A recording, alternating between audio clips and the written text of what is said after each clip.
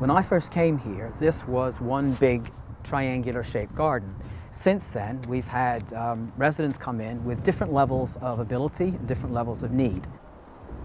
The first thing right off the bat was that we needed to have two gardens. One big garden for everyone didn't work for everyone. The problem was that we had people coming from one side, coming across into another community, mixing with people with different needs, and it created a bit of difficulty. So then staff would keep the door locked. Now the doors are all open. That's a main criteria for the design of the garden, is it's got to be an open door policy. So you have to design it in such a way that staff can leave the door unlocked. And people can independently use it, or they can use it supervised.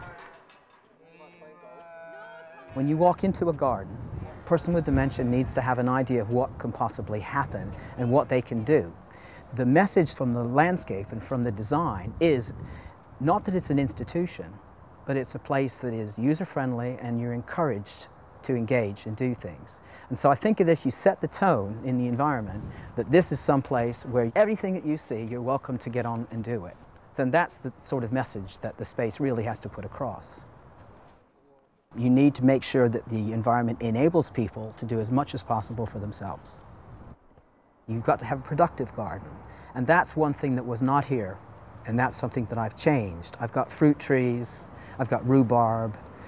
It's important to put things in that people can go out, pick, bring in, and do something with. I think it was last month we made rhubarb custard, where the residents picked the rhubarb out and then they cut it, washed it and cooked it, and they ate it for their supper.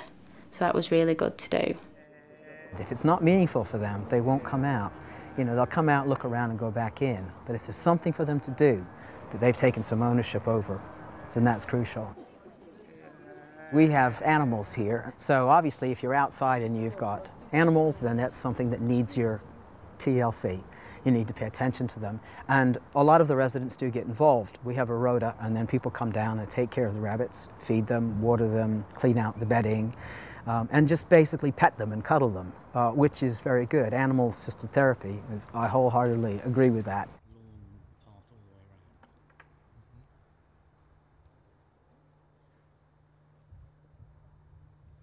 The color and the contrast comes from nature. It is helpful, just because the eye ages and the eye doesn't see certain colors, that you think about the colors of the plants, and you'll put a cluster of plants together so that that person can actually see the flower, rather than a bit here and a bit there.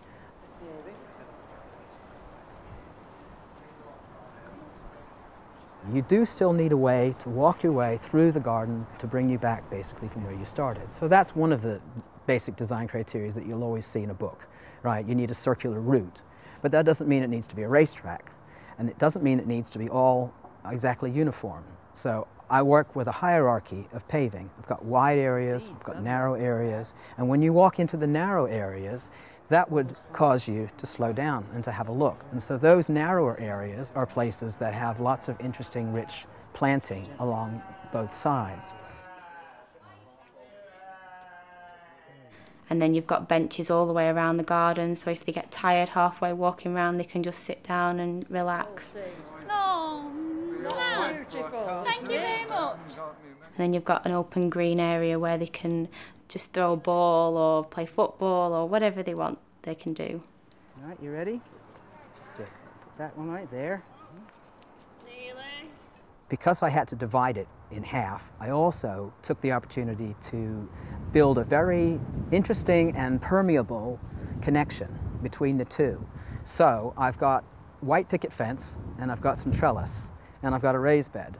And this is all sort of higgledy-piggledy, so that it's interesting. And you go over there and you have a look at it, and you can also look through to the other side, and we have some interesting talking across the fence to the neighbor sort of interactions that can occur. And if you had just thought, we need to divide the garden in half, boom, just put in a dead straight fence that no one can see through, you're actually creating all sorts of psychological, not good. If you look out there, you would feel trapped. People with dementia can develop new interests, and I think that actually the value of nature is to provide the opportunity for creativity in a way that it hasn't been done before. I mean, it's not rocket science to make a really good garden for people with dementia. Thank you.